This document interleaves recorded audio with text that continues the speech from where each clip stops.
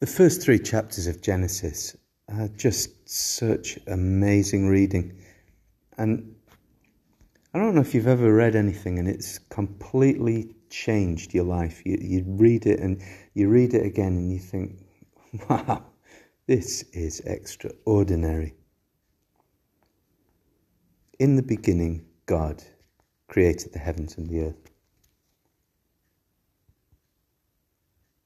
We always thought we were the centre of our own story, didn't we? I don't know if you woke up with a headache one morning and you thought, oh, everything's just going to go wrong for me. And when you reported back at the end of the day, you said, this was the day I had. The pronoun I has become so large in our world, hasn't it? It's I is the tail that wags the dog. Genesis chapter 1 begins, in the beginning. In the beginning, God, He eternally was, and He eternally is. In the beginning, God.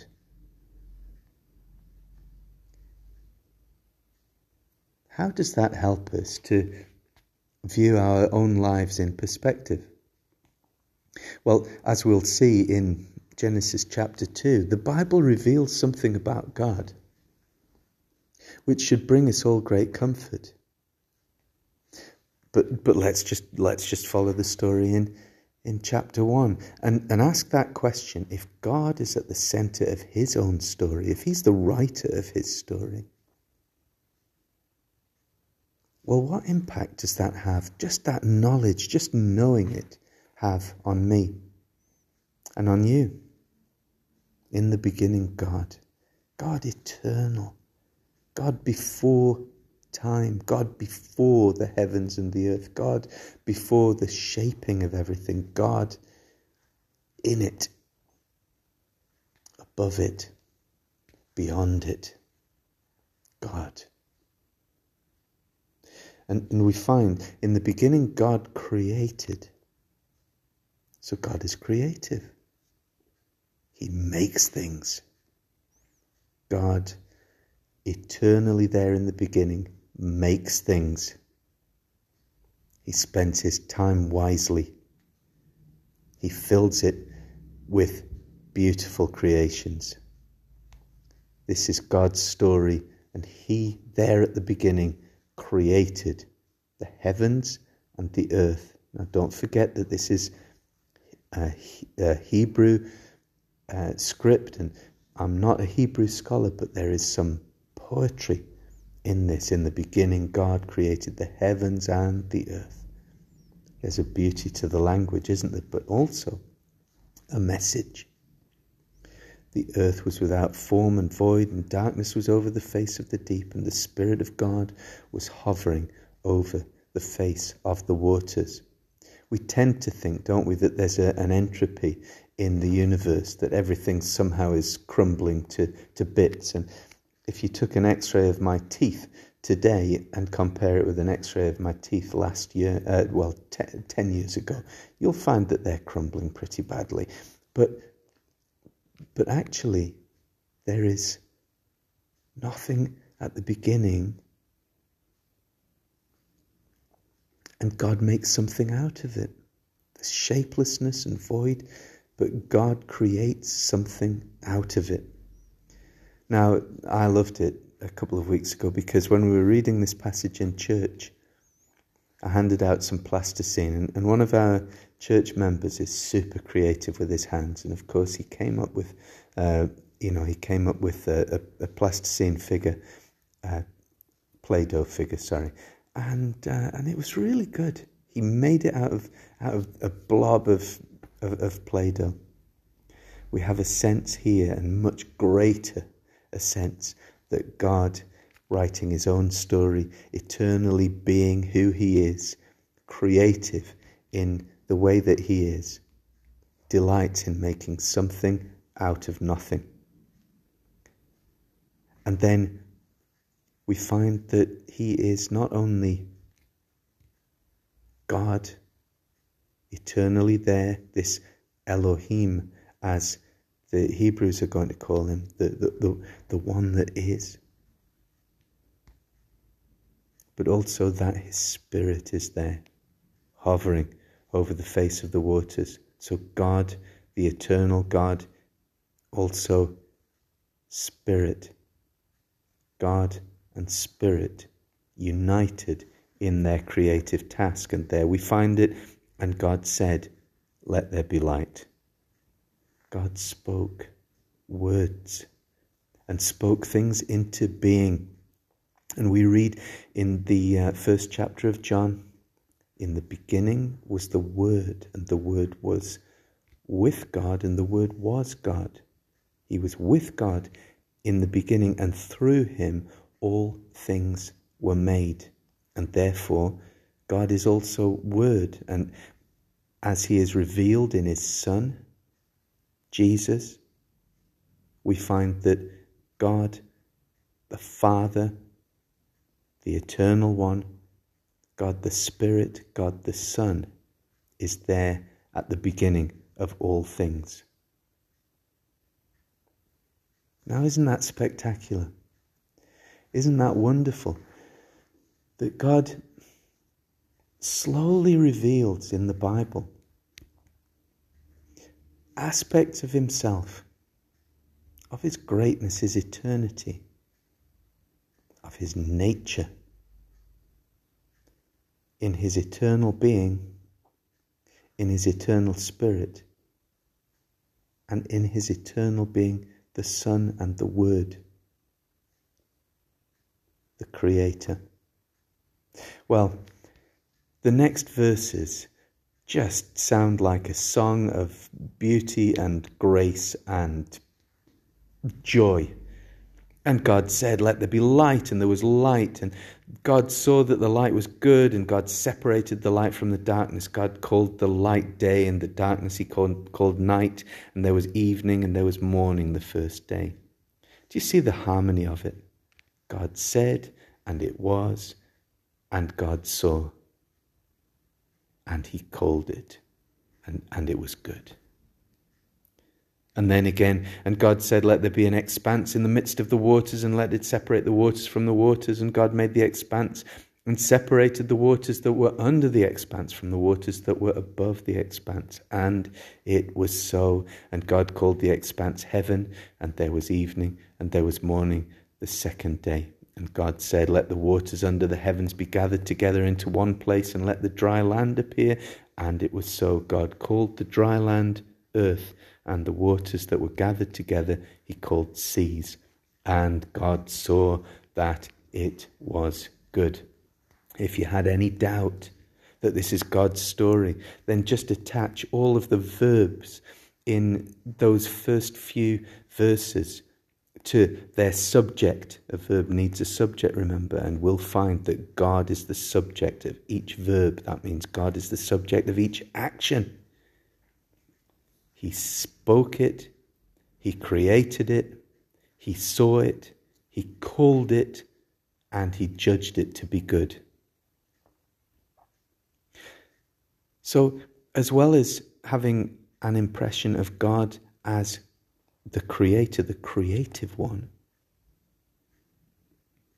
we're also having a sense that he is the active one.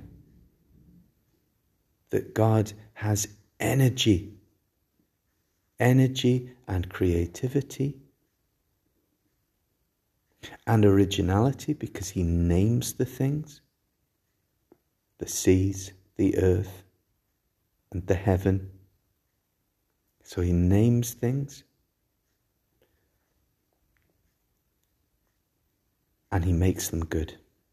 So God is good. The Bible teaches us this.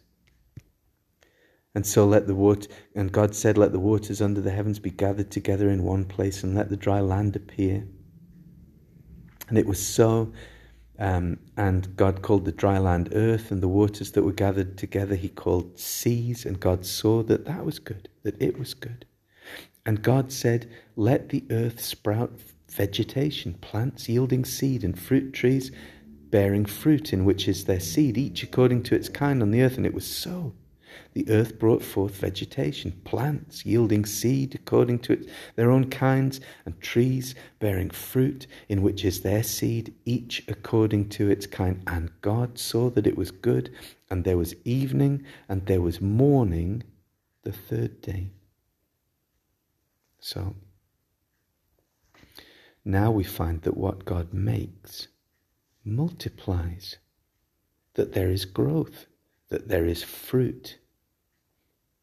So God is creative, energetic, original. He makes things good, and he knows that they are good because he's made them. And he makes them to produce fruit. Now, when David Attenborough made one of his latest documentaries about the Earth, he called it The Perfect Planet. Do you see the perfection that God instills in what he makes? And we know, don't we, by all the varieties that he puts into place, and that they bear fruit according to their kind, that God sows the seeds of regeneration, of growth, and of fruit. And that's only the third day. And God said, "Let there be lights in the expanse of the heavens to separate the day from the night, and let them be for signs and for seasons and for days and for years, and let them be lights in the expanse of the heavens to give light upon the earth." And it was so, and God made 2 great lights, the greater light to rule the day, the lesser light to rule the night, and the stars. And God set them in the expanse of the heavens to give light on the earth, to rule over the day and over the night, and to separate the light from the darkness. And God saw it was good. And there was evening, and there was morning, the 4th day. Now, if we go back to the beginning, the first day, let there be light. But now God creates 2 specific lights for the earth. And so he's organizing things that, in a sense, there is the space or the habitat for one, and now there is the thing to inhabit that place, the sun, the moon, the stars. Now, do you notice as well that the sun and the moon and the stars are to denote the seasons?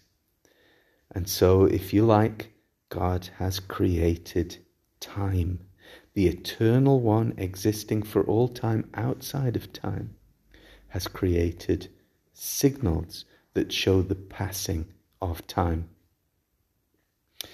And God said, "Let the waters swarm with swarms of living creatures, and let birds fly above the earth across the expanse of the heavens." So God created the great sea creatures and every living creature that moves, with which the waters swarm according to their kinds, and every winged bird according to its kind. And God saw that it was good.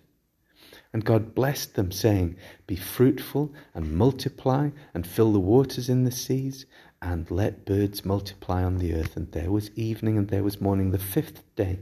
Now, if we go back to the 2nd day, we find that God had made the heavens and the earth, and separated the earth from the waters. And he had, if you like, he'd created the space for the swarms, the habitat for the living creatures, large sea creatures, birds. And again, it's good. So God is organizing. He's created time, and now he's created creatures, living things, to live upon the earth, to live in the waters, to live above the earth in the heavens. I beg your pardon, because we don't have things that live on the earth yet. Wait. And God said, "Let the earth bring forth living creatures according to their kinds, livestock and creeping things and beasts of the earth according to their kinds." And it was so. And God made the beasts of the earth according to their kinds, and the livestock according to their kinds, and everything that creeps on the ground according to its kind. And God saw that it was good. So that on the fifth day, now the livestock, the living creatures that live on the land, are created from the earth, from the habitat in which they'll inhabit. Also from the second day. And God saw that it was good.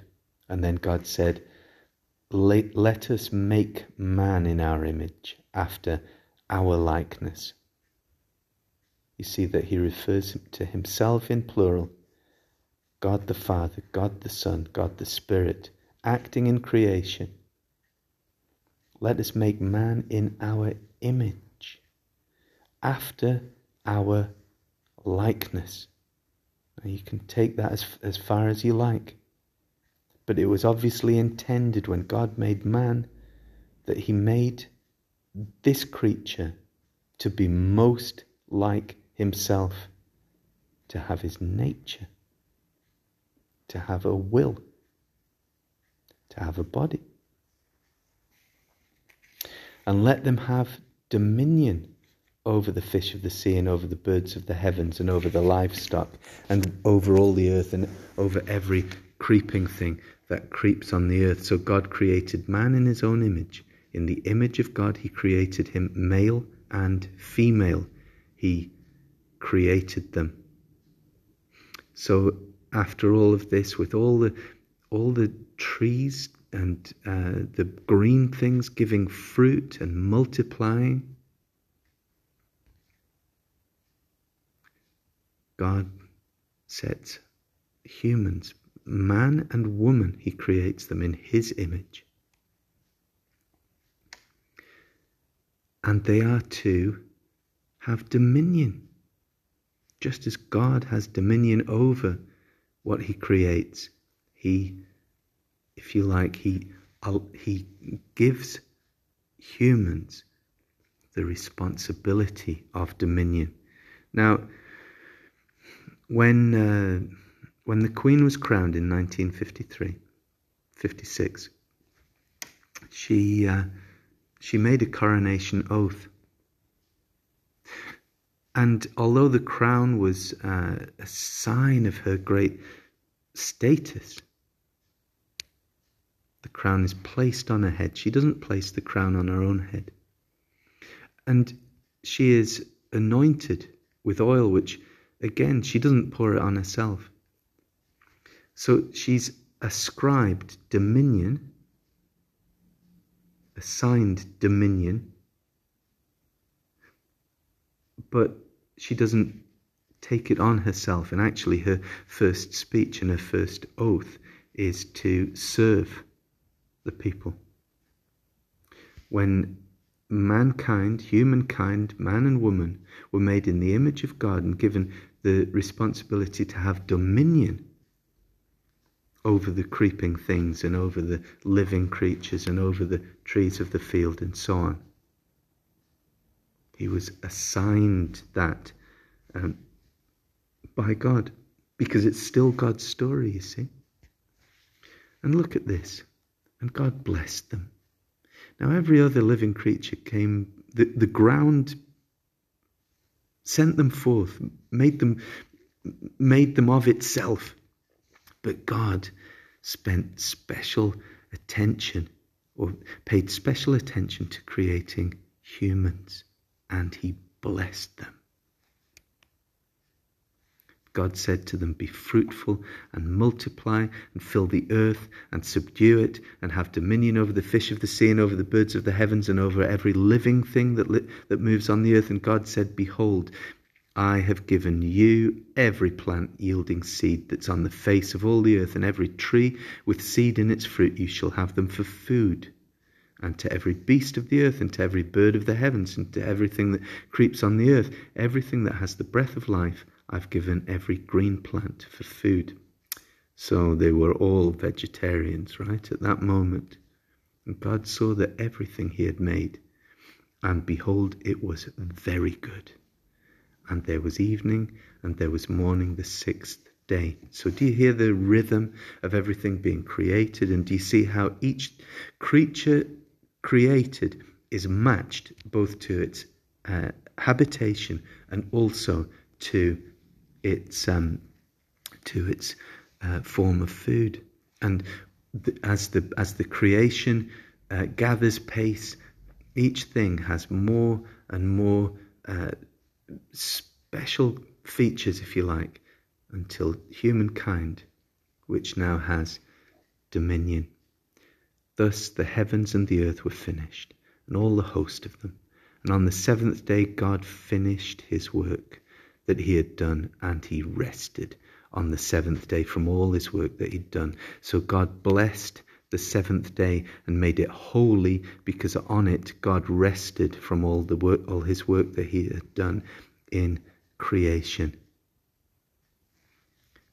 So God blessed, and he finished, he perfected what he'd made. He finished what he'd started, all of it, and then he rested. Now don't think that God put his hands behind his head and lay on a beach, or that he was very tired. No, God rested. This is the same word that gives us that sense of shalom, of peace. In other words, that God, or of the Sabbath. And on that day, God made that day special for himself, that he could enjoy what he had created, that he could relish the earth and the heavens, that he could relish the living creatures, and in particular, that he could relish humankind. Male and female, he created them.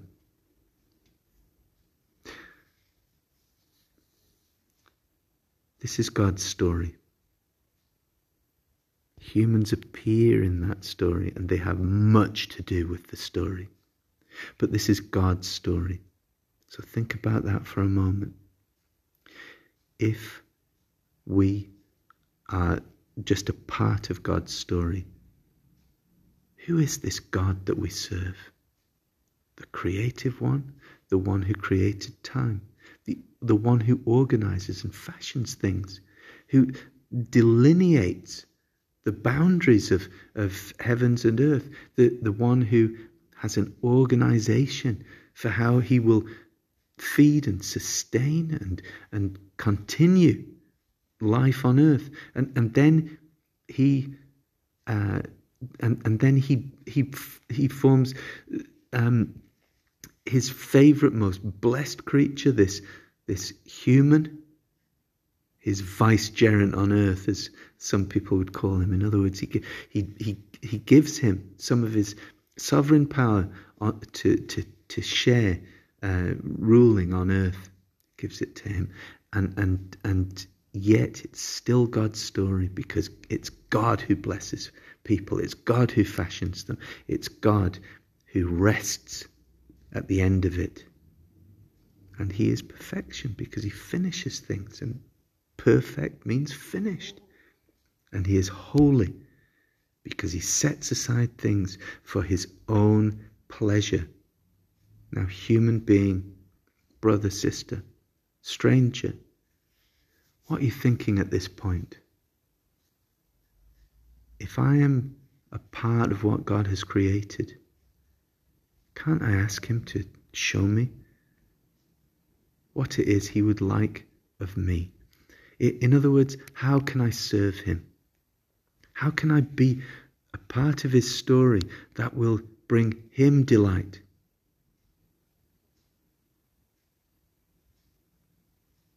May God speak to us very specifically in these coming weeks about just that very thing. How can we please the God whose story the world is and everything in it?